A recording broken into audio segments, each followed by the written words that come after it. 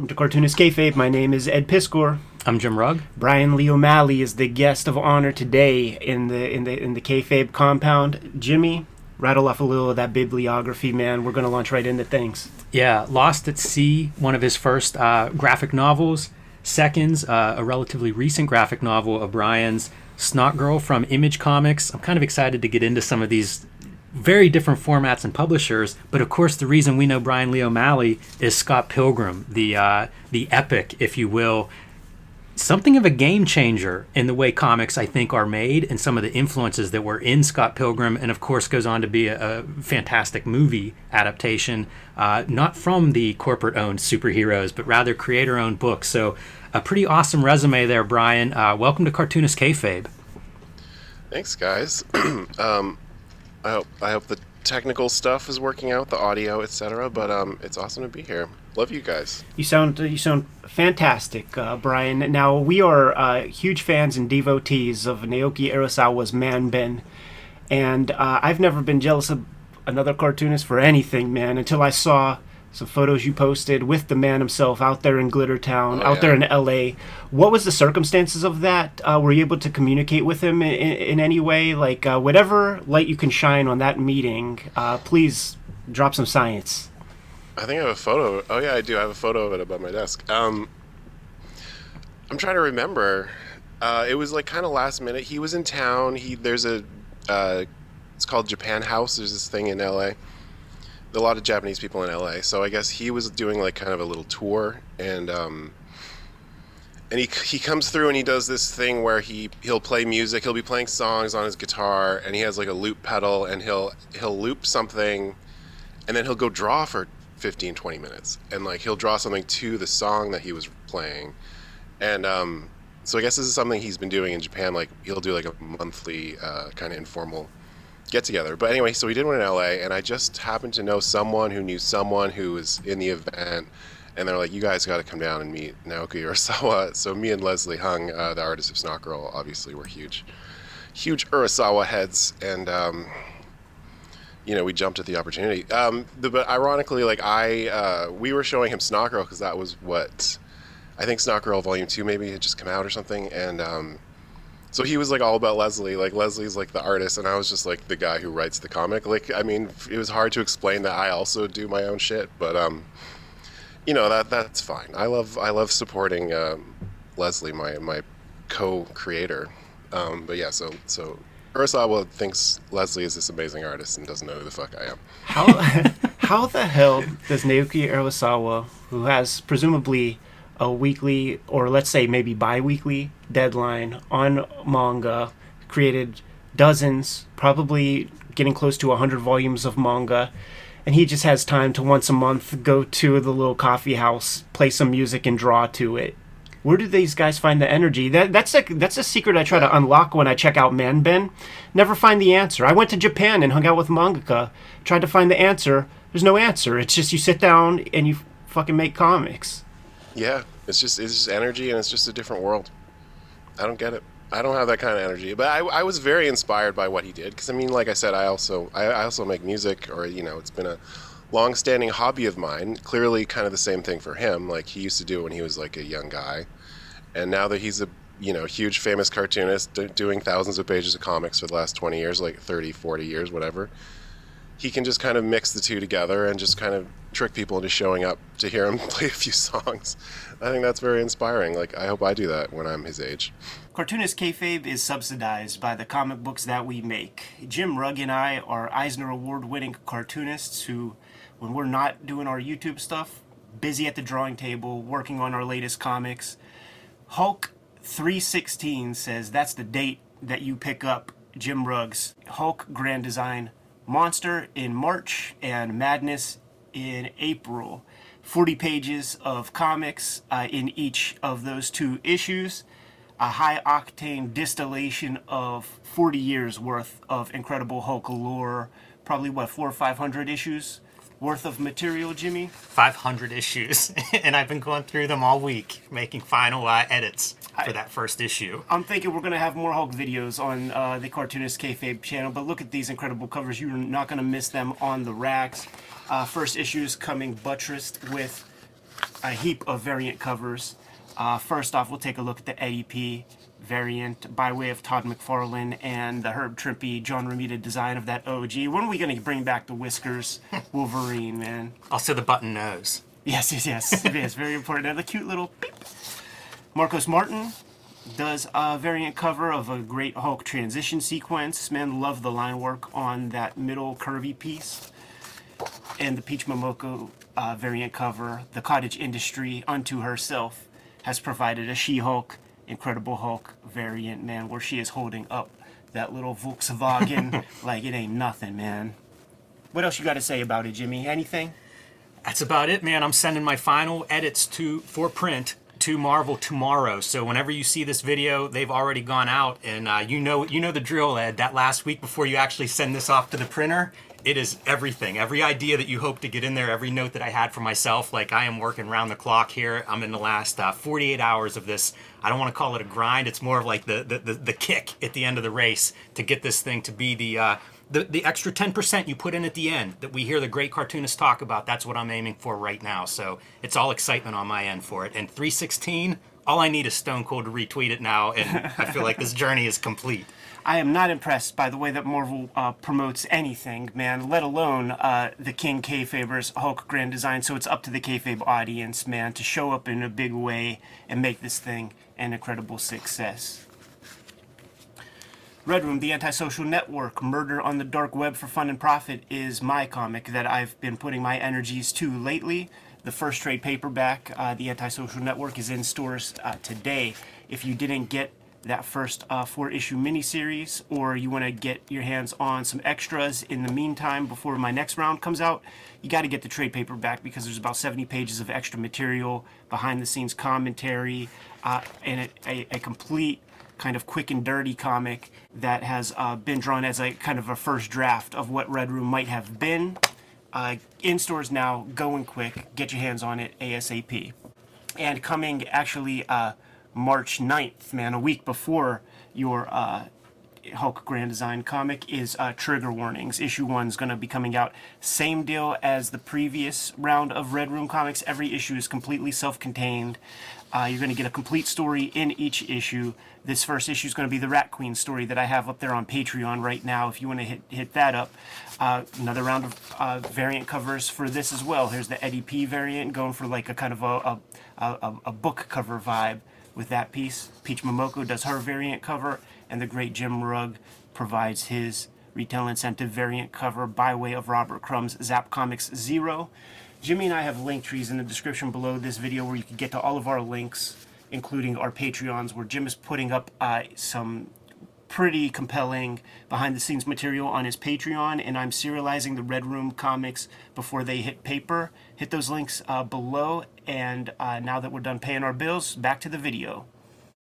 We mentioned, like he does Man Ben, and we get to see these glimpses of how everybody works. And one of the things I've been interested in asking you about, Brian, is it seems like you have, well, you tell me, do you have a team of people that you work with? Everything from like people that read, say, an outline when you're putting a new series together. You've had art assistants on some of your books. I'm curious about the working, kind of as a team, and if you could tell us about your team.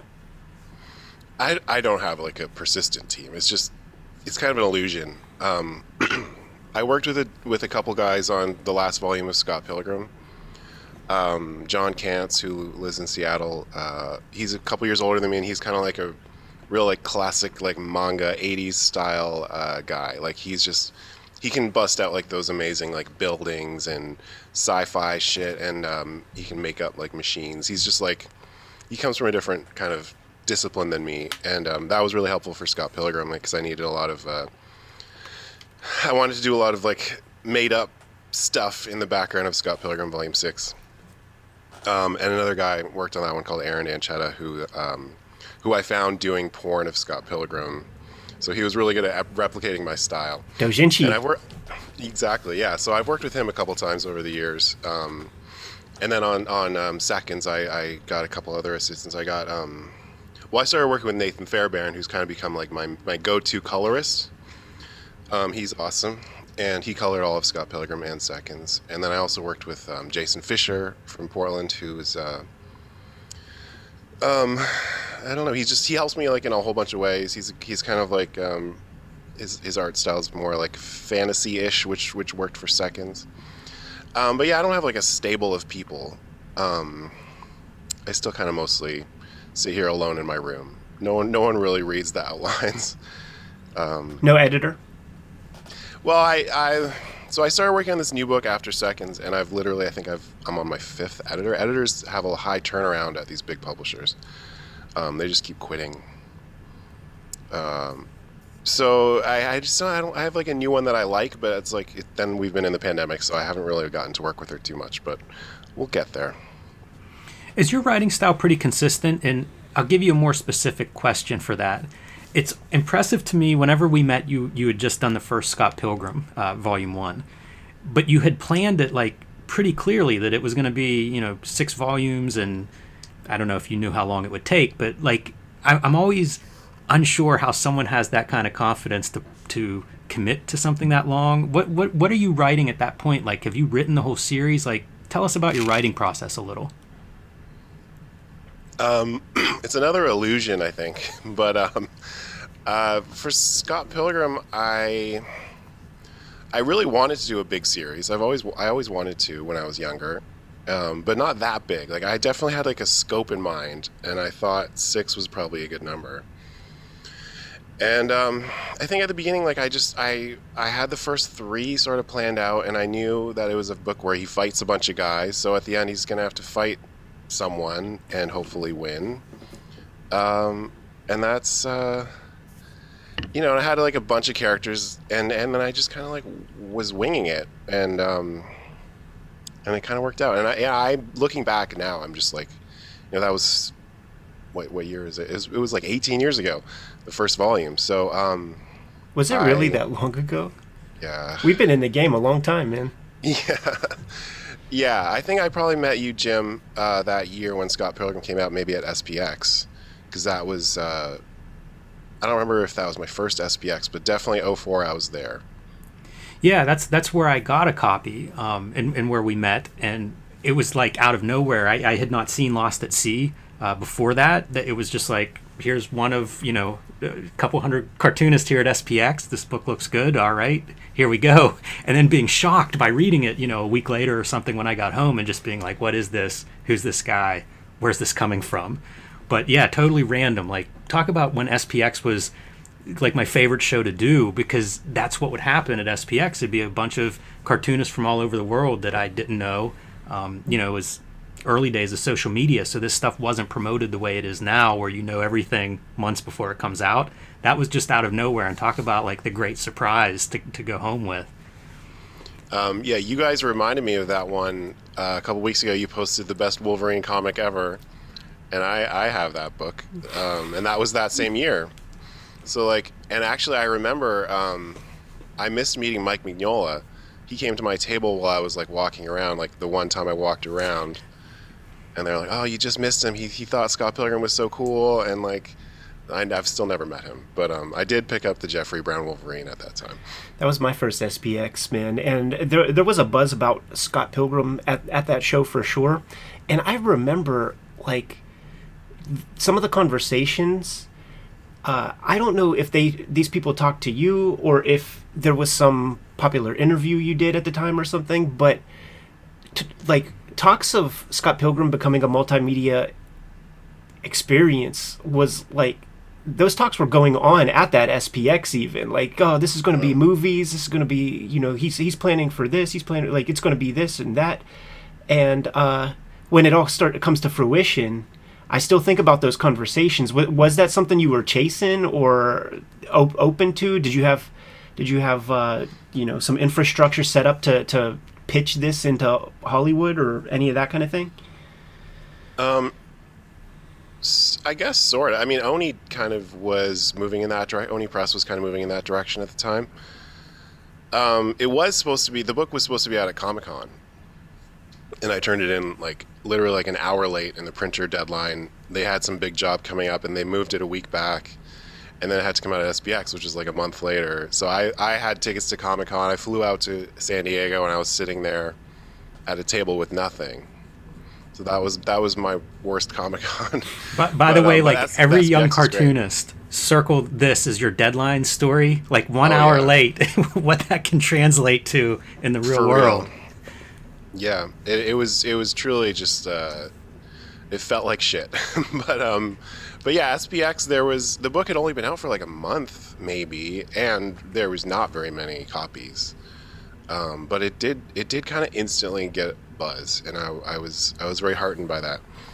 And I mean, so the movie was eventually made by Edgar Wright, and I think I heard from him before the end of that year. So that was only like 2 months later. So it kind of started circulating, and people really started talking about it really fast.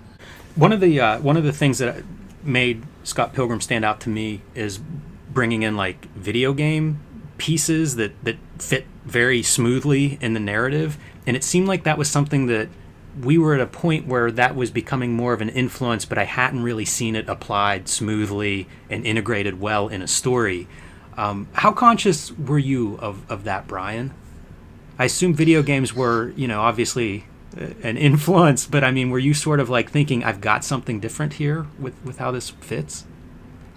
I don't know how much that kind of stuff pops in the first book. Like, I don't think it was really it wasn't like I set out to be like, I'm going to combine manga and video games, and I just started throwing stuff at the wall to see what sticks, and the video game stuff, as the books went on, it made the most sense to me, and it kind of became the underpinning of the whole thing. I think by book 3 or 4, like I was really set on that path. But yeah, I mean, I was kind of thinking like,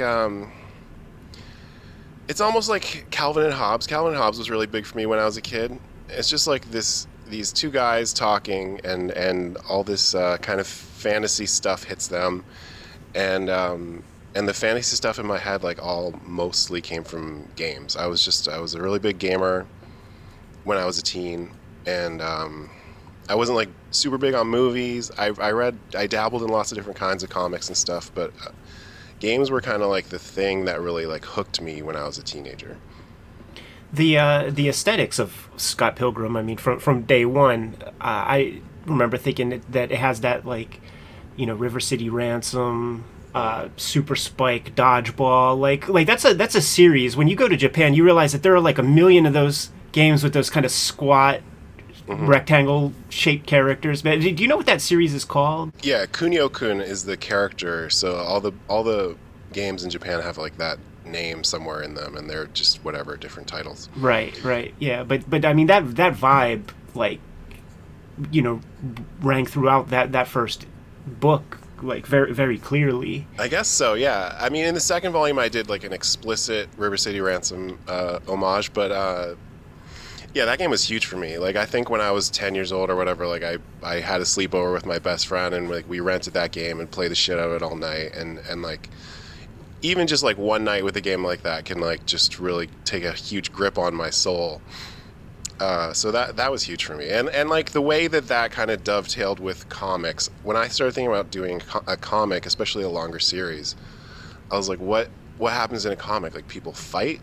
I guess it's like about fighting. Like, there's got to be some kind of like visual expression of conflict. And then my experience of fighting was just purely River City Ransom, Street Fighter 2, that world.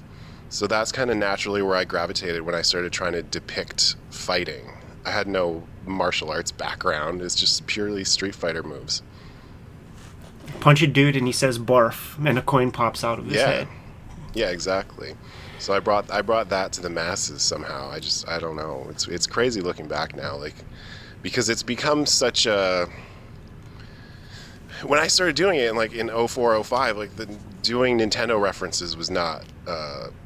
It didn't seem cool. I wasn't doing it to like get a market share. I was just doing it because I thought my friends would respond to it, basically. It's how it works, I feel like, man. Like, if you're a part of a certain generation, like somebody's got to be the one, man, to sort of broach that back into pop culture relevance or something. We all grew up with the stuff. We're all the ones buying the book, so you drop something like that in there, man, it strikes that chord. I think it makes sense too in comics, especially American comics that are dominated by superheroes. There's such a history of like a certain type of fighting, right? You know, Kirby fight scenes or whatever, to bring in a pretty different angle for a fight scene.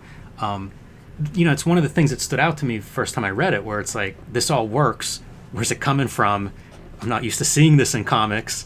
And, you know, it's kind of hard to do a new looking fight scene in comics just because, you know, I'm staring at long boxes, tens of thousands of these comics that are all have a certain form of fighting in them. So, yeah, it makes sense that a new, you know, you would bring that in from a new influence. It would stand out. Well, the other part of that was the fact that I got to do it as a graphic novel, an OGN. So it's like 160 pages, and I had never conceived of a work that long. But when I started thinking about it, I thought, oh, I can use this to my advantage to kind of trick everyone into thinking that it's this kind of straightforward slice of life thing. And then only in the last 40 pages does it kind of go nuts. And so I think if you're kind of on board, and then you get to that page turn and everything goes crazy, then, and you're still on board with that, then you're kind of hooked for life. And I don't know, I had this urge to kind of like be tricky, like pull the rug out. And sorry, that's not a play on your name, Jim. But yeah, it's I in the years after it first came out, I thought that was like a big advantage, because it could have been a 4-issue miniseries, and then the 4th issue would have been a fight, and it wouldn't have been the same. Was it your suggestion, editorial suggestion, for it to be a 160-page book? The graphic novel thing, you know, Top Shelf was doing their thing for sure, but it was still a newish idea to do a big, you know, to devote a year, 2 years, however many years to put something together. So what was the impetus for the Tankobons? Well, it happened with Lost at Sea first, because Lost at Sea came out. Oh, I was going to say that too. Lost at Sea only came out 8 months before Scott Pilgrim, which when I look back, I was like, how did I do that?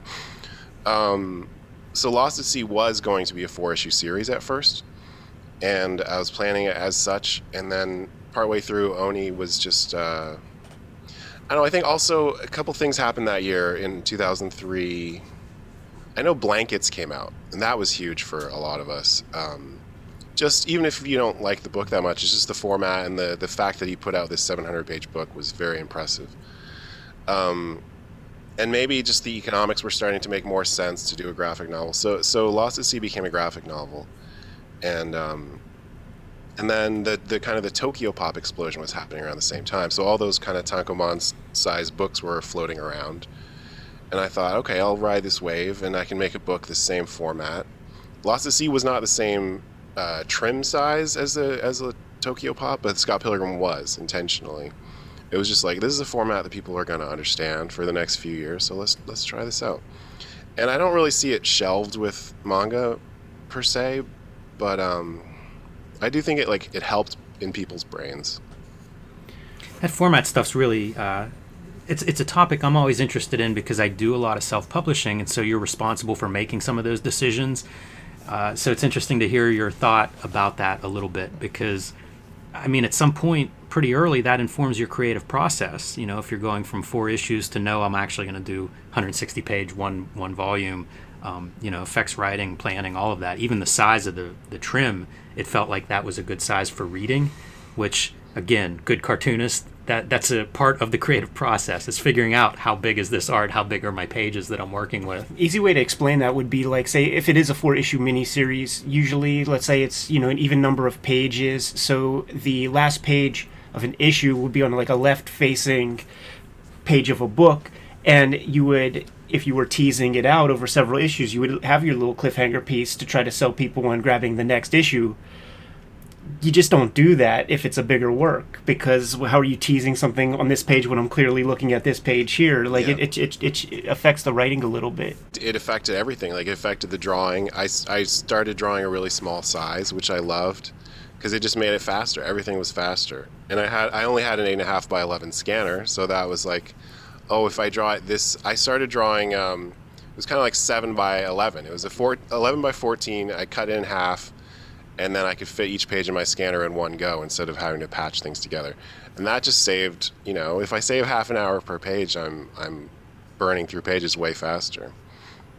That sounds like such a mangaka kind of Yeah. mentality. I mean, half hour times 160, we're talking Earth days of a man's life that's Yeah, being no doubt saved. about I mean, and instead of drawing at 10 by 15, like just going down to a small size, I didn't kind of like fill the pages with unnecessary detail. Like later in the series, I moved up to a larger page size, and I did start kind of like the art looks better, but I did also add unnecessary detail, I think.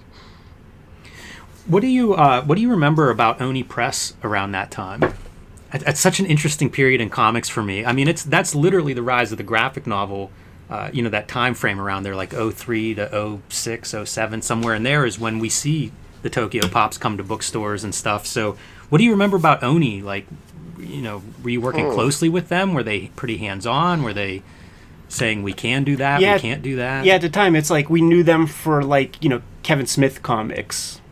Yeah, I knew them from China Clugston, right? Like, I loved Blue Monday because that was like one of the few people doing kind of like a anime manga kind of thing, but also mixing it with the Western style. Like, she's influenced by Archie or by Jaime Hernandez, and that was when I started like kind of looking around, thinking I should publish. Like that publisher appealed to me basically just for that aesthetic reason, because they did something that resembled the stuff I would like to do.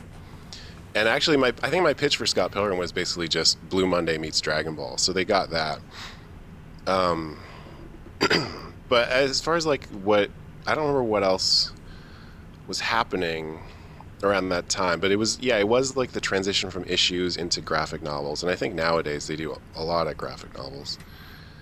And the Tokyo Pop thing was happening, the SPX and like the small conventions were happening. You had Klaus and those guys making the shift to Pantheon and publishing the big hardcovers of David Boring and Black Hole and stuff. Yeah, didn't the big Chris Ware first book, what is it, Rusty the Boy Genius, or no, it's not Rusty. Jimmy Corrigan was a bit earlier, Corrigan, but like that year of that SPX was the big red Acme novelty date book, that like 11 by 17 sized one. Yeah, I was obsessed with those giant. He had that sketchbook around that same time too. Yeah, that was. Kind of the big guys were shifting towards graphic novels and towards these more designy things. And Blankets came out. Blankets was huge for me. That was when I was working on Lost at Sea, maybe, and I went to MoCA and got in line and got Blankets signed. Everyone was in line. I remember that year at MoCA. That was probably my first MoCA. Going to New York City as a young adult was a lot of fun. Like, it's just all that stuff is just kind of mixed up with being young and discovering things. So it's hard for me to remember exactly. Like, I never visited Oni Press. I don't know what their culture was at the time. It was like 3 guys maybe. It was very small, and it just kind of suited my purposes. And I happened to meet one of them at. I met James Lucas Jones, the editor, in 2001. I went to Chicago. Maybe it was Wizard World at that time. I went to Chicago that summer, and I met him. And I had known him a little bit online, and I just started talking to him more after we met in person, and eventually pitched Lost at Sea and pitched Scott Pilgrim. It's such an interesting arc. I actually did visit Oni Press. My wife was looking at a school in Portland, and I don't know why I knew James Lucas Jones, whatever, from making comics, crossing paths at wherever, these conventions. But I went to their offices while she was like looking at the school. And I remember Corey Lewis's Shark Knife was coming out. I was super excited to pull that off. They had like their advanced stuff laying there. It was like, you take some and stuff. But it seemed like, like I think of Scott Pilgrim as like Oni transitions into kind of what they would become. Scott Pilgrim, if you think of traditional publishing models, you need a book, you need a hit. Yeah. Publisher needs a book that they sort of build around. And Scott Pilgrim was that book. I don't know if they recognized it early on, but by the time like 2nd, 3rd, 4th volumes were coming out, like the print runs must have gone up each volume as those were released, right? It was a huge deal when new volumes would come out. I think so. Yeah, because the first one, I strongly remember it did worse than Lost at Sea in Diamond pre-orders. Like, it was like sub 1,000 numbers, and I was just like, okay, this is the end. This is the end of the career. So just might as well put everything into this book. And but yeah, the last, I think volume 6, we printed 100,000. Like, so that was only 5-6 years later. And I still like, I don't know what to attribute it to other than the internet. Like, we were just kind of there when the internet was still a bit of a wild place, and you could kind of just sneak stuff in there and get it into people's consciousness. There was some social stuff happening. Nothing like Instagram, Facebook, but there were the forums, and there were people who were devoted to those forums, certainly, and that would be the talk of those forums. Now you said Volume 6 comes 6 years later, so we're talking a year a book, a page every 3 days. Yeah, more or less, a year per book. It got a little slower in the second half, but I also moved across the country a couple of times. I was not very stable in my kind of day-to-day life. But yeah, it was like I lived in 3 or 4 different houses at the during those books. So, I just worked whenever I could. I remember the first volume very strongly. Like, I remember I drew there's a kind of a fight scene at the end where almost every page is a double page spread. And I drew all of that in one night, like from 1 a.m. to 6 a.m. or something, which I could never do. I haven't seen those hours in years. But, yeah, I would just pump it out, and it was just kind of my life. And then, and I was married at the time to a cartoonist, so it was... we had a schedule. We'd sit in the office all day drawing, and it was very conducive to getting work out. What's your schedule like now? Do you have a regular routine? I haven't really been able to establish a full routine. I mean, I'm not really deep in drawing a book right now. I just dabble in a whole bunch of stuff. Like you said, I'm writing Snot Girl. I'm writing other stuff, and then just kind of like... Now I have to be the brand manager for Scott Pilgrim for the rest of my life, which takes up way more of my time than I want it to, way away from drawing, So that's it's just like as I get older, and then also I want to live my life. When you're 20 something, you're just like, okay, comics. Let's just do this forever. But I've had some injuries and stuff. Like, I can't draw as freely as I once did, so I take more time off. I remember Urasawa in like the precursor to Man Ben. He the cameras are focused on him, and he's doing his daily thing, man, drawing comics all day, all night, all the time, and the cameras travel with him to go to a doctor's visit, and they said that let's just say he's right-handed, his left shoulder was literally deformed because of doing exactly what I'm doing right now, adding weight to the shoulder for 10 hours a day as he's drawing with the other hand. It's like, corsetry or Chinese foot binding or something. Like, it's changing the integrity and shape of his bone structure. So stuff comes with cartooning for sure, man. Yeah. The takeaway there is figuring out yoga or some kind of intervals you or watch weightlift. I don't know, the solution, but something to try to counter train that. You watch the Miyazaki Studio Ghibli documentary, and he has all of his people. It's like, there's a regimented time where we get up and everybody's doing their stretches together, man. And dude's, I think he just celebrated like an 84th birthday a couple of days ago, I think. Still going strong, still looks great.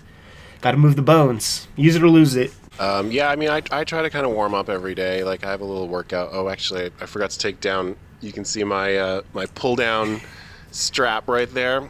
That helps. And then I've had like a physical trainer and stuff, but I haven't seen my physical trainer in 2 years because of the pandemic. So, you just kind of deal. Try not to play too many video games that hurt my arm as much as drawing hurts my arm. Hurt your arm, man. You still on the Wii with the action sword slashes and shit? No, it's just everything. Like the hand, just like every part of the hand can lead to pain somewhere in the body. Like, it's all connected. So it's like everything I do kind of leads back to my shoulder. I injured my shoulder like almost 10 years ago when I was working on Seconds.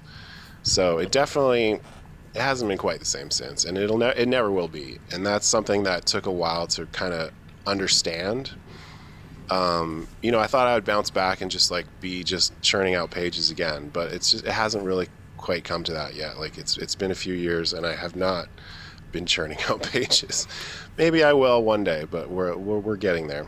There are two pieces that I always think about, just like as we continue on throughout the years, man, and you know your body changes, your schedule changes, your ability to pull all nighters changes.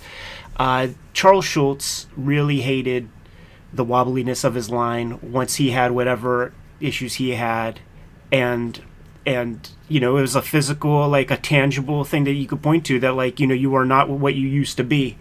I like the line. Those comics look beautiful to me. We love the line. And in the Tezuka documentary, he's lamenting his older age and, oh, I can't draw a perfect circle any longer. All of my characters based on a circle. He did Phoenix after that, you know, like he did amazing, incredible works after that. So I always, you just got to keep those two pieces in mind, that like whatever you think is what you think, but you could still be very relevant, still do really good, solid work, man. It's just, you know, evolution. Like your body's going to change over time. The other thing, while we're on the subject, is the eyesight. Like I just got these glasses last year, but these are like old man reading glasses. And like I didn't even realize like that my vision, like in, you know, the like 2 feet from my eyes where I draw, where I live, like that starts to go. And like then I start to understand why Frank Miller draws the way he does, like in DK2 and stuff like that. Like it's not because your ideas about drawing change, but maybe it's your relationship to the page changes. You're kind of sitting in a different way because your eyes just don't absorb the information the same way anymore. And that just leads to changes all around. So I don't know. It's interesting to me. It is. We talk about that a lot, man. Like the cartoonist that has the good posture, it could sit like that and just have the arm way out there. That's a different look at. Like Jeff Darrow probably doesn't do that. You know, to draw every rivet and nut and bolt, you got to get microscopic. But there is the macro style that you can, you know, move the wrists a lot, sit back, sit up, far away from the page, and it's a different aesthetic. Yeah, I had eye exam last year and was talking to my doctor about eye strain and, you know, all these things. And it was like, I think her thing was like 20 minutes on the work and then look at something 20 feet away for 20 seconds, I believe was her. They always narc you out, man. Like, you do a lot of close work, don't you? Like, you're always looking at the computer. And it's like, well, I'm looking at a white piece of paper like this far from my face. Same thing, yeah. While we're on the topic, Brian, has your process changed much? Do you still work on paper? Do you do layouts for your pages? Walk us through a process. I would say like I've never been fully satisfied with the process of comics. It always there's always some nagging thing. Like I can't write and draw at the same time 100% of the time. So I've tried a whole bunch of different ways. Scott Pilgrim, I mostly did full script.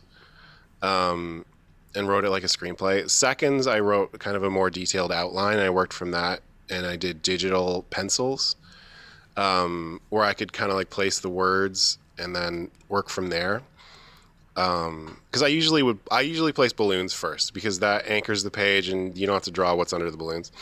That's kind of been my go-to strategy. But yeah, getting to the page is the hard part. Like figuring out the script and the you know, I love doing thumbnails. I still will like print out a sheet of thumbnails and do them like really small, like an inch and a half, fit 9 or fit. How many do I fit? 2, 4, 6, 18. I fit 18 on a page, on a computer page.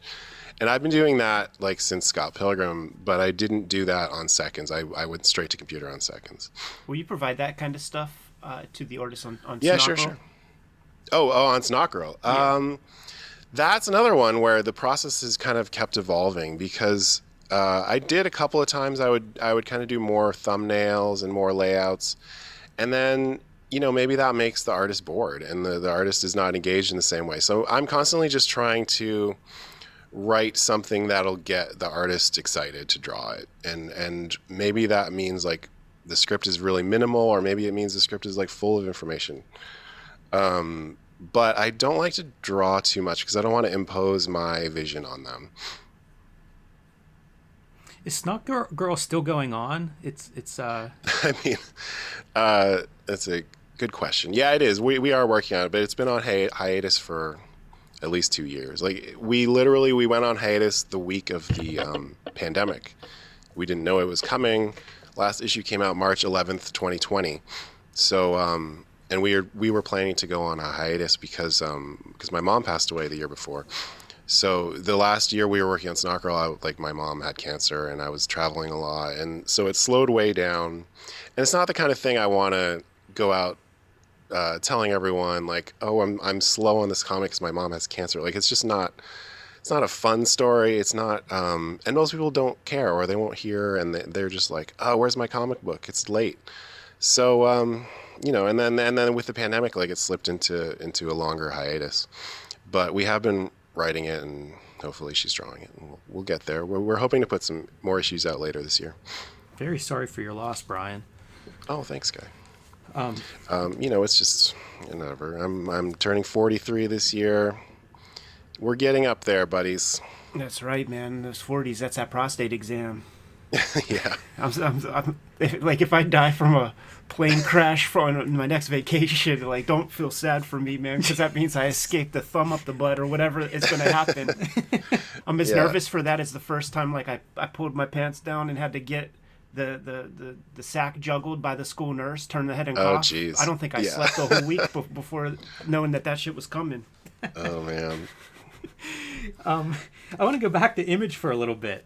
Image has had, I feel like they've had a couple of different interesting waves throughout their publishing history, and I don't know, within the last, and my time is bad, maybe about a decade ago, they started being really interesting again with all of these series they were publishing, and I would put Snot Girl into that kind of like renaissance or whatever this current phase is. How has that experience been for you, coming from predominantly graphic novels to writing a single comic book issues? What is that very different, or? It is, yeah. I had never worked in the single issue format before, so even just writing to that size is different for me. I mean, that chunk of whatever, 22, 24 pages, it always feels like not quite enough. It feels like 90% of a story, which I struggle with, especially when I'm not drawing. I feel like as an artist, I would just kind of like cram more shit in or something. I would find some way to but I want it to feel balanced as a writer. My first Image, like you guys, it was like back in the day, like Youngblood and Wildcats and all that stuff. So that's my concept of Image. And then they had that second wave where it was more black and white. I got really into Replacement God, Xander Cannon, and then I don't know what they were putting out at the time that I kind of was pitching Snot Girl, but I know Robert Kirkman had been kind of trying to get me to do something at Image for a while, and when I started talking to Leslie about kind of tricking her into drawing a comic with me, Image just seemed like a kind of a natural place to try. I'd never tried Image. I've heard lots of things. I know lots of people who do Image books, but thought I would try it for myself, and it's pretty good. I don't know. I feel like I've dropped the ball a lot with how slow I've put issues out of Snot Girl, so I don't have like the full experience of Image because I'm just a slacker apparently. How is writing for another artist? Is this the first time you've done that? Yeah, I think it is the first time I've written for someone. It is, like I said, it's like. I'm not even writing the script for an audience of any kind. I'm writing it just for her, and trying to write the things that'll get her excited or whatever. Just trying to write. We work on the story together, but when I'm actually scripting, it's just a matter of. I know, like, I could change all the dialogue later. I could make the joke funnier in the lettering phase if I need to, but I just need to write something that'll get her to understand what's happening and get her to convey that to the audience. And that's a whole challenge because I feel like I'm such a visual person. It's a little harder for me to write purely in words. Brian, are you from Toronto? I'm from that area. I'm from London, Ontario, or I was born in London, Ontario, which is about 2 hours away from Toronto. What was the comics culture like around there? Because certainly it's Toronto proper. Heck of a literate comic book town. Did you ever make the trek into Toronto, go to the Beguiling, meet anybody? Not really until later. When I was in high school, I didn't really spend a lot of time in Toronto. But I would go down. So I had this friend, Sherman Chan, and his family owned a pharmacy, and they would drive down to the Chinese Mall outside Toronto. every couple of weekends, and we would go with them because they had this killer arcade down there, and that's where I played all my like Street Fighter Alpha and all those games. And they had like stores that would sell imported anime stuff or bootleg anime stuff, probably. So that's kind of like when in my late teens, I kind of like dipped out of comics for a bit and got really into anime manga. But so I moved to Toronto in 2001, New Year's Eve of 2002. And I moved with Chris Butcher, who you guys might know, who's, we lived together. We started shopping at The Beguiling. He became friendly with them, and he kind of got a job there. And I was doing my comics, trying to do my comics. And then, it's kind of became, we kind of became central to that Toronto scene for a minute, which was weird. And he still kind of is. And he founded TCAF, which is a huge festival now. And that was in 2003, I think. So it was around the same time I was starting out. He was starting out in his journey. And, and it was Toronto. So we had Seth and Chester and Joe Matt. And I encountered all those guys. Like, I worked at The Beguiling for a while in 2003, 2004. And, I don't know, it was a very fruitful scene. There was other pocket scenes happening. There was Udon. I did some work for Udon, who did like Street Fighter comics and stuff like that. And I was really torn between kind of like the anime video game world and then like the black and white world. I was super into Jeff Smith, but I was equally into like Ayazawa, and like I was just absorbing a lot of stuff. Working at The Beguiling was huge, like just for kind of getting more of a breadth of comics education at that age. Great shop, man. It's hard to imagine a Beguiling before Chris Butcher. This is, yeah, I know. Yeah, I like know both of those people, or I guess the shop and the person, as simultaneously, like they were together whenever I met them. So it's always been like hand in hand, Beguiling and Chris Butcher. That's an interesting group. What a power apartment you guys are running from like a comics standpoint in the early 2000s. Right. Like, well, I mean, it wasn't yet. Like, it was really, we only lived together for maybe 2 years, and by the end of that, we were just getting started on our kind of like indie comics dominance. But we've been fast friends ever since. What was Chris about at that time? Like, if he didn't, was he in a creative headspace, or? Yeah, he was doing a bit of both. He worked in retail though previously. Like, he worked in the suburbs at some small store, and the way we started kind of communicating was online. I don't remember which forum it was. It might have been the Warren Ellis forum. I don't remember. There was a couple different kind of comics forums and stuff, and I became aware of him. He would post a lot. I think he had a blog, and for whatever reason, we worked together on this Spider-Man book for babies that I did in late 2001, early 2002. So that's 20 years ago. Is that right? It's 2022. Yeah. So those months, like exactly 20 years ago, I was drawing this 16-page whatever little Spider-Man book, and he helped me with the color flats, and that was kind of the first time we worked together. And we started talking about moving in together because we both wanted to move to Toronto, and then we made it happen. Man, mentioning forums really kind of brings me back a little bit. What was your, I don't know, fandom interaction on forums in terms of being a cartoonist? Were you making webcomics in late 90s, early 2000s? What do you remember from that time period? I guess so. I mean, I was trying. I think I had this thing in my teens, really until I did Lost at Sea. I had this thing where I couldn't get past like 12 or 13 pages of a comic. Like, I would start it, and then I would get stuck. I would get bogged down. Also, the art style would change completely from page 1 to page 12. So I have a lot of like 12-page things that were supposed to be like 1,000-page things, That's that teen mentality.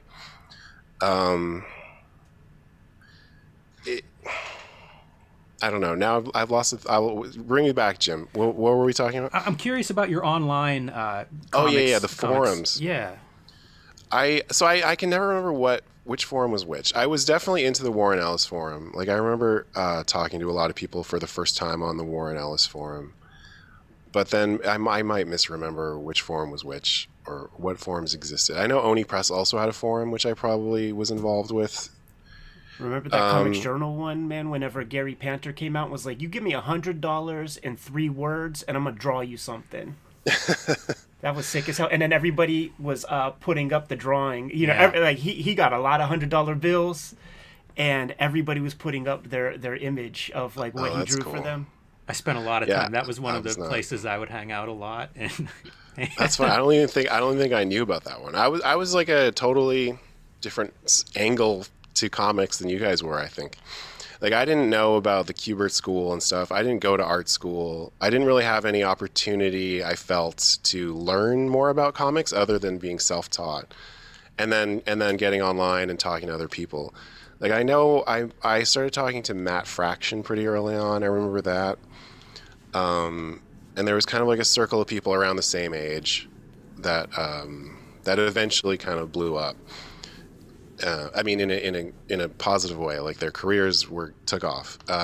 You know, including you, Jim. I didn't know you online, Jim, but I mean, I started seeing you guys at SPX and Mocha and whatever. And I remember like you mentioned Shark Knife, but like that year, 05 SPX, the year after the first Scott Pilgrim, I was just like, all these books are so good. Street Angel is so fucking good. Someone's and at that point I had already gotten my Hollywood interest, and I was like, okay, all this shit is going to become Hollywood. We're going to take over Hollywood.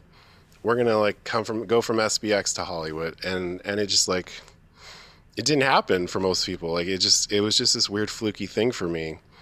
But at that time, like I think Sin City, the movie, came out that year too. It just seemed like there was this direct pipeline from our brains to the big screen. Those dudes were sniffing around though, man. Because like when Scott Pilgrim came out, like you know, was Tobey Maguire's people or whatever. Like they were around, man, trying to buy up everything.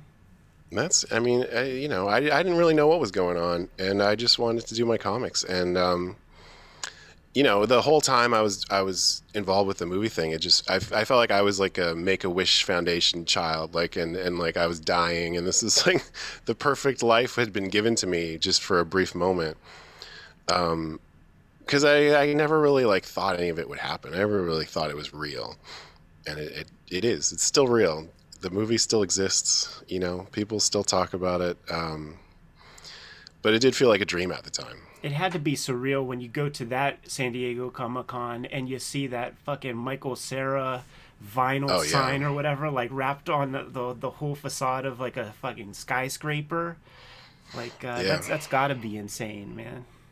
Yeah, it's a you know, it was a dream come true in a way, but also it was a little embarrassing in a way. It was like I don't like being the center of attention. And that was only a couple of years after I was like, you know, one of the schlubs in the corner at SPX. Like it happened so fast that it was really hard to process or accept. And I felt like I had kind of like I had to distance myself from indie because I remember going to SPX, maybe it was 2007 or Mocha 2007, and Scott Pilgrim was just getting too popular. Like I would go in there and there would be like a line around the corner just for me, and like the people beside me are like, "What the fuck is this?" And I don't like that feeling. I don't want to have a bunch of random people blocking your table and shit. Like, so I kind of had to like just get out of there because the thing just got too popular, and I couldn't understand why or what I was doing right or wrong. But I just started to feel really awkward and self-conscious in that kind of. I became the big fish in the small pond without even realizing it, and I kind of had to back away from it because I felt like I was causing more problems for everyone else around me. Maybe that's like fucking ego. I don't know what that is, but I got real scared after a while. Have you found like a comfort zone in comics since then? I mean, sort of, but it's just it follows me everywhere now. So it's like if I go to a con, there's going to be a line of kids following me, and it's not going to be the same as it was. Not that I like sitting behind a table watching all the people go by and not give a shit who I am. The good But old days. that's like both things are equally like could be a problem. So yeah, I mean, I've come to terms with being myself and drawing for people and meeting people and being something more than the humble self I feel like day to day is like not who I am to those kids, so like I have to kind of accept that aspect of it. So I've gotten relatively good at like interfacing with the readers, but in terms of like interfacing with the comics community, like no, I feel like I got so much stink eye in '07. I'm just like, I'm not going back. Yeah, there's a lot of that. You hit a certain unit of sales, man. A lot of the Xerox crowd is definitely gonna have that haterade. Yeah, and it's like the same people there every year. I realized after going there for 6 or 7 years, and some of those people had been there for years before, and they're just going to stay there forever. For me, it was just kind of like a brief kind of dalliance with that IndieCon world because it just the thing blew up too big, and it was not my intention necessarily.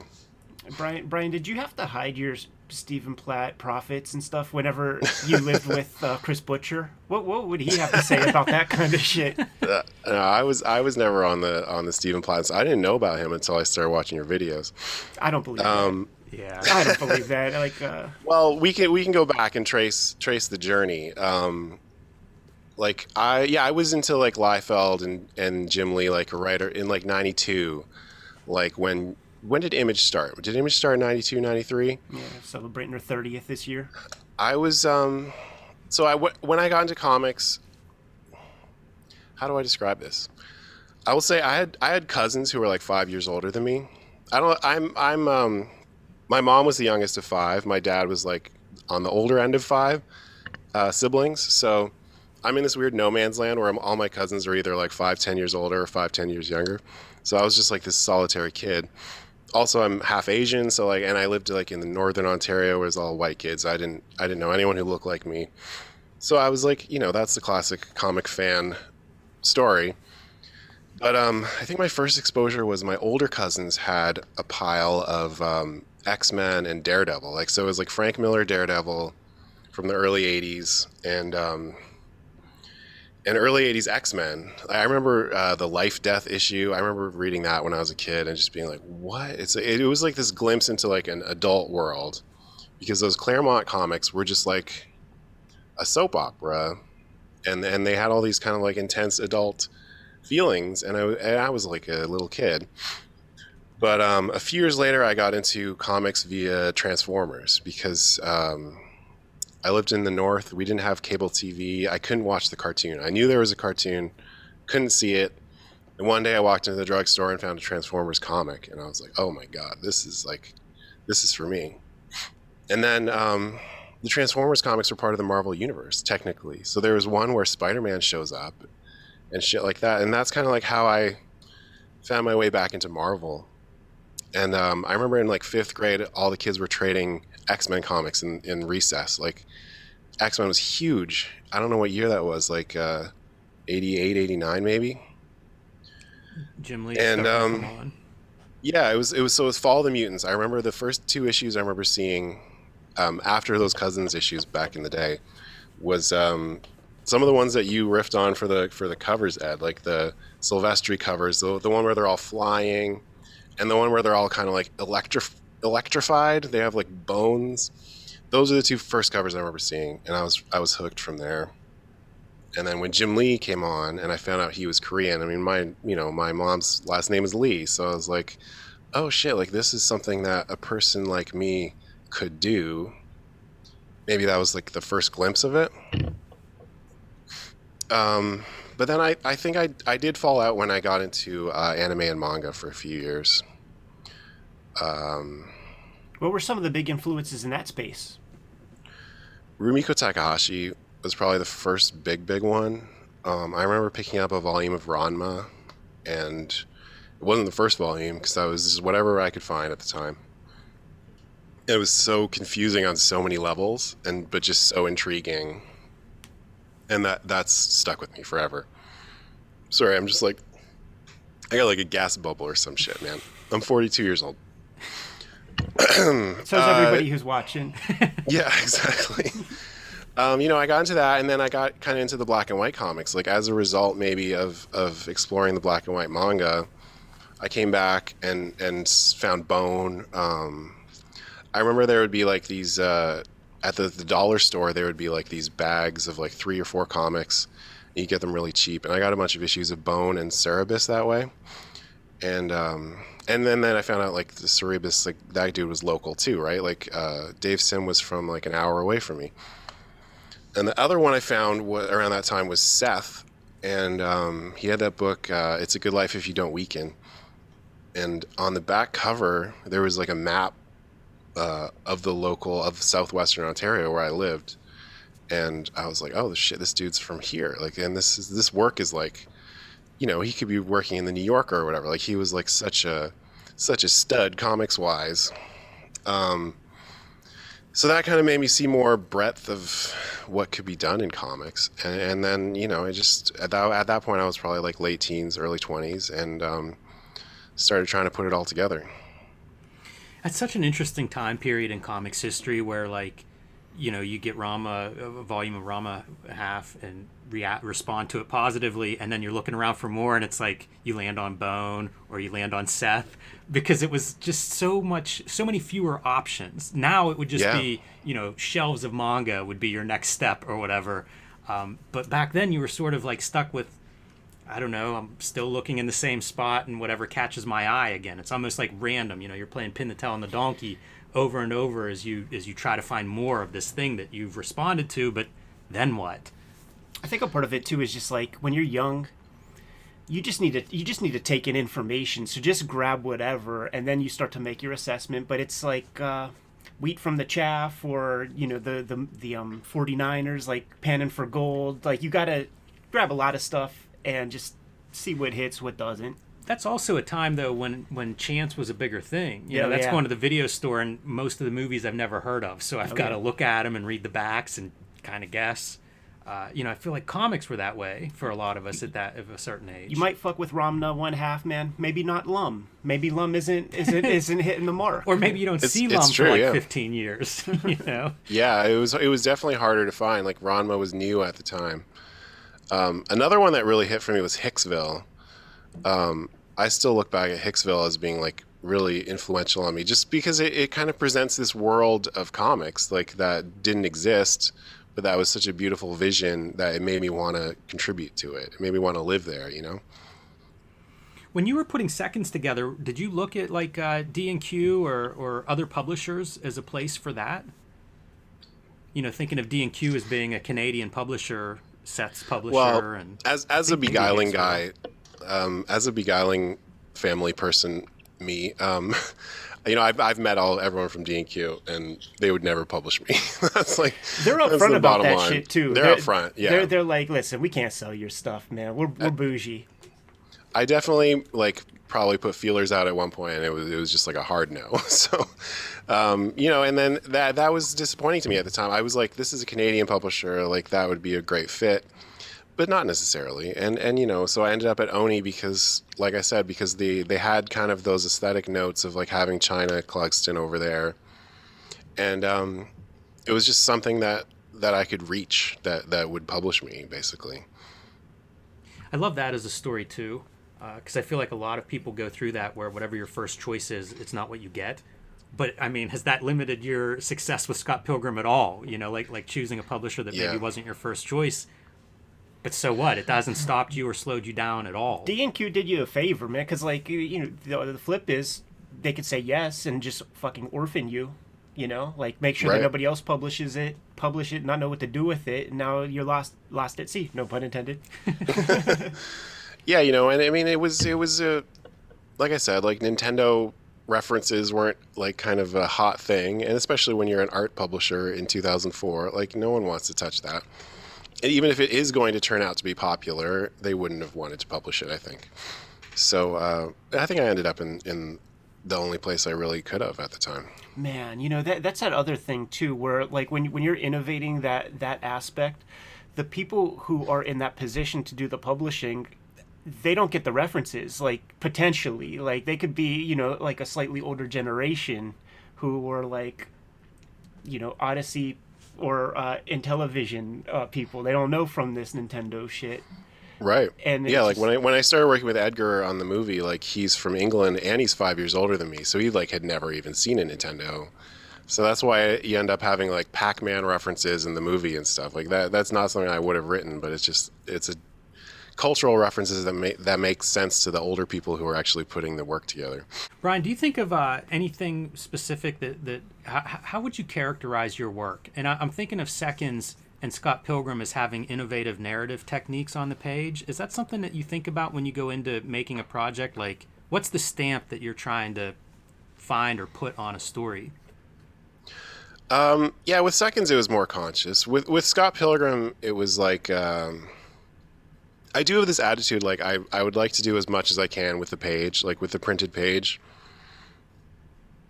Like whether it's like printing a recipe or just something that you can kind of come back to. That's kind of how I approach Scott Pilgrim, where like in the first few pages there's like a song with like a guitar tab, and it's just little bonus things. I was like, no one's gonna want this book, so I might as well give them some activities to do if they happen to open it.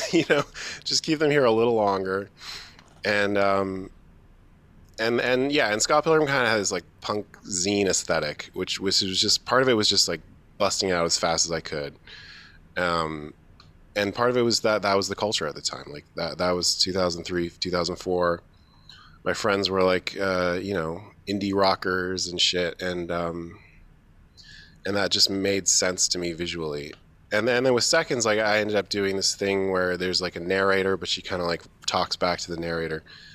And I guess I always want to surprise myself. I always want to try different things. And I always want to play with the formal aspects, maybe not to the degree of like a Klaus or Chris Ware, but like I don't want to leave those formal aspects alone. I don't want it to just be a story that I'm telling through this medium of comics. Like the comics have to be part of the story. You're triggering some other memories, man, from that 2004 era SPX because so many cartoonists, all in bands. There was a lot of musician cartoonists out there at that time. Might still be that way. Who knows? Yeah, it makes sense. Yeah, music's dead. Rock is dead. So all the cartoonists are just doing cartoons now. I just think about the great cartoonists. There's a video you can find online. Chris Ware playing like straight up ragtime piano, like super quick and so perfect. And Crumb had his bands. I remember Mike Allred had a band and also made a movie and stuff, like because he did some Oni stuff. So I remember Oni sent me some Mike Allred material when I first started working with them. And I was like listening to a CD of his and stuff. I was just like, how the fuck did this guy do this? Like that was, and I started doing my own music and stuff. There was like websites that would let you like make CDs back then and stuff. And it was so janky. It was so like no one wanted it. And the product was terrible, print on demand, like the CD equivalent of print on demand. So, I don't know, but it was still cool, and like I said, even like Urasawa, like it's interesting to me when people are kind of multidisciplinary. Even if no one ever wants to hear a song I wrote, like it's still just a way of me kind of getting material out of my head. Do you feel compulsion to create? Yeah, but it's I don't know. There's some like David Mamet quote or something that's like you create like to cure the like raging imbalance in your head or some shit like that. I don't remember the exact words. I used to have it printed out somewhere. Some days I don't want to create at all, but like I do feel like I have to on some level. Brian, you baffle us, man. I've never been like I've never been like a draw every day guy. I've never been that. And when I'm working on a book, yes, it's like nonstop. But when I don't have like that thing to get out, like I just I don't know, I'm pretty chill, I think. I think I'm chill. Do those shelves behind you kind of mirror your influences in as much as like a healthy blend of video game carts, anime, comics, like what's going on back there? Oh yeah, you can see I started buying Nintendo games last year during the pandemic. I put them all face out up there. You can't see them at all, but like what are the important ones, man? You RPG guy? Not in NES days, really. I was really into like Mega Man, and I was a kid. I was Super Dodgeball and River City Ransom, like that kind of stuff. Um, yeah, the later stuff like Final Fantasy, the Super Nintendo era, Chrono Trigger, all that stuff. What else is over here? I got a Coop poster over here. He used to live in Burbank here where I live, and moved away a couple years ago. Gave me one of those. No, I paid him for that shit. I paid him $150 for that, but he just had it lying around. And then yeah, under there I got a lot of manga. That's my manga shelf. I can turn my camera actually. You can see over here like this is like my main kind of graphic novels and nonfiction. You can see some Jaime over here. You can see some Euro stuff over here. You can see my Scrooges up here. See that Calvin and Hobbes right next to it. The Calvin, yeah, chewed up by my dog. And I got some yearbooks over there. This shelf, the yellow one over here, you can't really see it, but that's where I have my kayfabe shit. You guys have inspired me to buy a lot of stuff the last couple of years. Name some names, and a lot of oversized books are over there. Yeah. You guys make a lot of oversized books. I'll tell you that. Bigger's better, right? I love it. I've never done one, but I love it. Do you have a checklist of like the things you want to do in future projects? Not really. I don't know. I mean I feel like we'll probably do an oversized Snot Girl book because Image likes to do those, and Leslie's art would really translate to that. With my art, I'm just like I'm reluctant. I don't know if I want to. I know people love my art, but I think I still I'm ambivalent about my own art. You know, I've always been ambivalent about doing like an art book or a sketch book.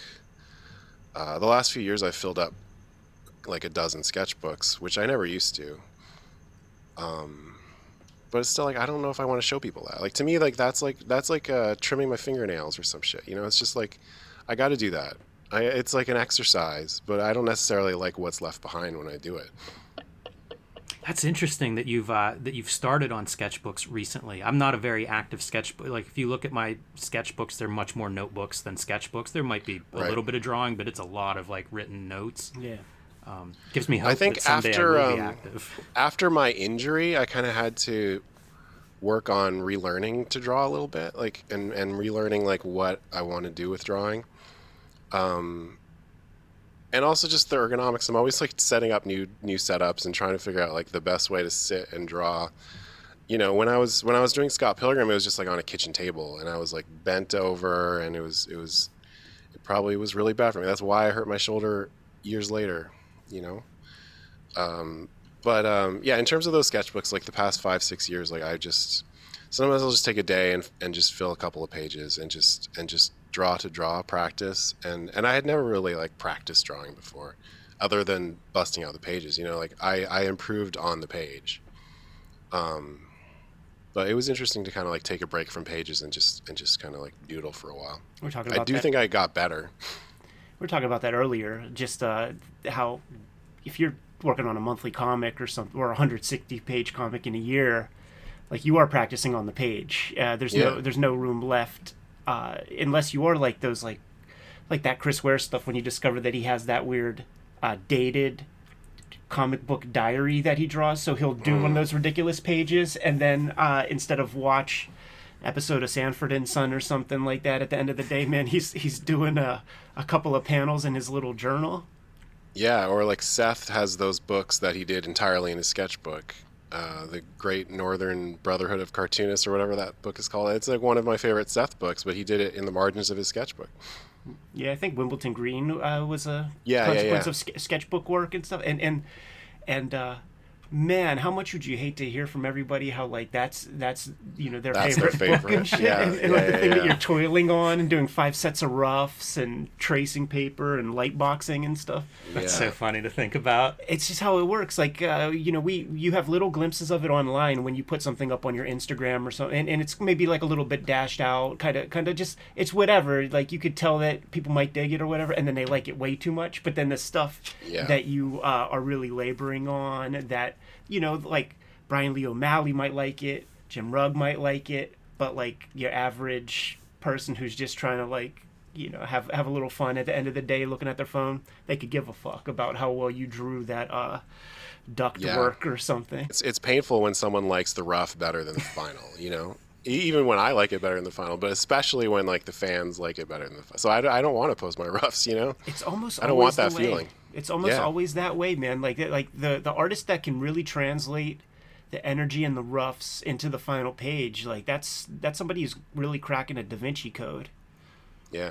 It's not even limited just to roughs. Like, I think there are things like that you'll draw where it's like, man, I drew that car in perspective perfectly, and it's just invisible. Nobody pays any attention. I remember a Jim Lee interview, and he'd talk about that where it's like, the Wolverine pose on the page is what everybody's excited about, but I drew this thing in the background that, like I nailed this part, and nobody ever, you never hear about that. I always talk about this. I always talk about this one phone booth that I drew in Scott Pilgrim. That's my favorite part. In that Chasing Amy movie, the part that I remember the most is the two guys. They got their table set up like this, man, and one dude's a pencil and one dude's an inker, and he's like, "This is a really great light pool you drew." And he's like, "Oh yeah, that's the one over across the street by the bank." And I'm like, "Man, that's comics. That's me when I grow up. I'm gonna have my dude. We're gonna be talking about our light pools and our telephone booths and stuff like that." Yeah, that's an influence that none of us probably talk about enough, because that's not a very good movie. But like the fact that I got to see like this vision of cartoonists working in this cool studio, like that was huge for me, because I was like, when did that come out? Maybe 97. So I'm like, in my late teens. I graduated high school that year. So yeah, that was huge for me. Just seeing that vision. He really captured a little bit of that indie comic spirit too, man, at those panel discussions. Oh yeah, the cons. Yeah, I hadn't even been to a big con at that point, but yeah, he nailed everything. Shouts to Hart D. Fisher, man, with his Marvel Can Suck Cock shirts floating around on the convention floor in the movie. Makes me want to watch that again now. It is funny, though, like anybody that was making comics, that we watched that movie completely differently than other people that would go to that movie. Screw your love story shit, All we care about are like the details in the background. I'm looking in the studio, and I'm seeing that Matt Wagner painting for that one Grendel cover, man, with the brick walls behind him, that's on a brick wall. I'm looking at and that was like the next thing after like the Rob Liefeld videos and shit, like just seeing how cartoonists work, like that was so rare back then, even if it was fake in the movie, Such science fiction, because the joint that they had as a studio was like in a proper like downtown city, like walk up kind of joint, man. It's like $4,000 a month rent. It was like a loft, yeah. Maybe not back in the 90s though. I don't know. Maybe they could have gotten away with it. It'd be a funny movie to watch with like cartoonist commentary. We'll do the cartoonist kayfabe audio commentary track on top of that. Like all the main story stuff, which is just completely unacknowledged. Blah blah blah. Yeah, you're a lesbian. Blah, fast forwarding to the next comics drawing scene. That's funny. The other thing I think that people encounter whenever they start making and publishing work and putting it out there is that what people respond to is different, and you sort of have to, I don't know, like somehow adjust to the idea of like, I knew I drew this hand bad, but I just had to finish it. You have to kind of adjust that people don't care, or they skip that part, or they like the parts that you're not sure of. And I used to see that all the time at conventions when I would start, when someone would come up to a table, compliment the person, and then that person would sort of harshly reject that compliment. Same era. It's that 2004 era. SPX, it's the consequence of the Dan Clowes and the Charles Burns and the Chris Wares.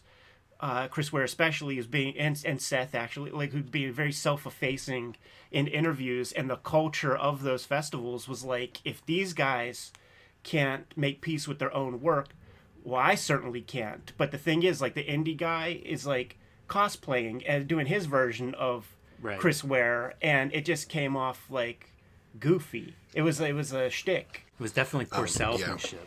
Yeah. Yeah. But I mean, yeah, whenever I think back to those days, just sitting behind that table at the flea market is what it felt like. Oh, totally. No one wants to buy my shit. That's never a great feeling. It is that funky sitting there all day. Yeah, it is that funky space too that you would have been in, man, because we kind of are the generation that could like bridge the gap of like, fight comics, mainstream comics, and indie. But like the culture of that SPX, they used that term navel gazing at the time, where it was like a lot of it was navel gaze comics, and to have I remember every now and then there would be a person who must have been local who read that a Comic-Con is going to be in town, and a dude would show up in cosplay and shit and just be like, what is all this hipster bullshit? Like, I want to circle back to what you were saying about the bad drawings and kind of just, every book I did was like on a deadline, and there's plenty of bad drawings, but like having a really popular comic for 18 years, like I've seen every single bad drawing has been like highlighted by someone on the internet, like either to make fun of me or like it's their favorite panel, it's like, so you never know. I've seen it all at this point with my own work. Like I can't even judge my own work anymore because I've just seen every reaction to it with social media. That's a strange phenomena. It's funny to think of, like, it's almost worse if it's the drawing you think is bad and somebody's like, this is my favorite drawing. Right. Just bolsters that whole idea of like, once it's out of your hands, like, you got to wash your hands of it. Keep moving forward. Don't even look at the peanut gallery, because like what's the best case scenario there? You get your ego stroked. Like, what is that? Who cares, man? Yeah, man. It belongs to the world now. That ain't paying the bills. Brian, you like having your experience with Scott Pilgrim the movie, talking about multidisciplinary artists. Have you thought about doing writing films, doing any more work in film or video games? Have you done any work in those directions? It's kind of funny because I moved here to LA like right when the movie was coming out, and the movie, I remember they sent me this letter that was like, this is going to be a 4-quadrant hit, like it's going to be a huge movie, and then the movie comes out and it's like bottom of the chart and like disappears after 2 weeks. So a lot of the stuff that I kind of like that maybe would have happened, like, just didn't happen because of that. Like, it was just like, you're persona non grata when your movie tanks. Like, and that was like there was like 2 famous bombs that year. It was my movie, and there was that John Carter of Mars movie that also bombed. No one fucking cares 10 years later. But I took a few meetings. I like went around talking about cartoons and stuff for a little while because that's just what people told me I should do. And I hated it. I hated being in meetings. I hated going to studios, talking to execs who don't care who I am or anything. Or they'll say they do, but I don't believe a single word they say. And then even when they started buttering me up and saying, like, this could happen, like, I don't want to spend 7 years of my life on some cartoon. Like, that's not what I want. I want to draw comics. I don't really care about cartoons. That said, I am working on something in the animation world, which is exciting to me. But it's still really early days, so I don't know how it's going to go yet. But other than that, like, no, I haven't really done much in Hollywood. Everybody says that you go out to Glittertown, like Burbank is the spot to be, to find like other real heads. It's where Right. a lot of the animation studios are out there. So you're gonna find other like drawers who are authentic people. Like, as a cartoonist, sensitive kind of soul, sitting around making comics all day, like, you don't have the right mentality. I just imagine that town could chew you up and spit you out. So have you, as you establish roots there, it's been however many, teens of years, you got a good circle of people, other cartoonists, any stuff like that out there? Some sort of Not really, infrastructure? to be honest, I'm a fucking hermit. I do know people. I mean, especially during the pandemic, I've barely seen anyone. Like, you guys started hanging out early in the pandemic, and I was like, is this okay? I was just like watching your videos, like week 3 of the pandemic, and then I was like, no, this is okay. And I'm glad you guys have been doing it. But yeah, I haven't. I've barely seen anyone. Like I said, I used to know Coop, this fella right here. He moved away like right when I moved to Burbank, but he's like 10 years older than me, and I lived in LA, so I like had Thanksgiving dinner with him and his wife a couple of times, and he was kind of like a little bit of a mentor in that. I don't know, I don't know in what way. We had like nothing in common, like artistically, but we got along real well. He moved to Austin. I haven't seen him in a couple of years. And then a lot of people, like people our generation, they all got jobs at Cartoon Network and shit like that. And then that becomes its own culture, and I feel really like on the outside of that. So I don't like go hang out with all these people who are now animation people, who used to be indie comics people, but now in my mind there's something else. Yeah. You didn't do your test boards to join the Adventure Time team. Yeah, I just was kind of completely unaware of that because it all kind of happened in the wake of my movie and stuff, and I was in my own head and trying to do my own thing, and then all of a sudden, like all these kind of like SPX types got snapped up because they got healthcare and stuff, you know, and it's good for them, but bad for comics. Bad for comics for sure. Yeah, yeah. We Yeah. lost a generation of incredible comics. We lost a generation. Yeah, I say it all the time. Yeah, totally, man. Think about that pandemic when it started. Just to break kayfabe, I don't think I felt one sense of fear, like a percentage point of fear, like hanging out with Jim, because we're just hermits ourselves. Like, Yeah, I feel like you were the only dude I saw for about 6 months, one Yeah. time a week. You know, I do sympathize with people that didn't have that because it was once a week I could leave the house. yeah. And I would have gone nuts if I didn't have some sort of, some release somewhere. I don't know.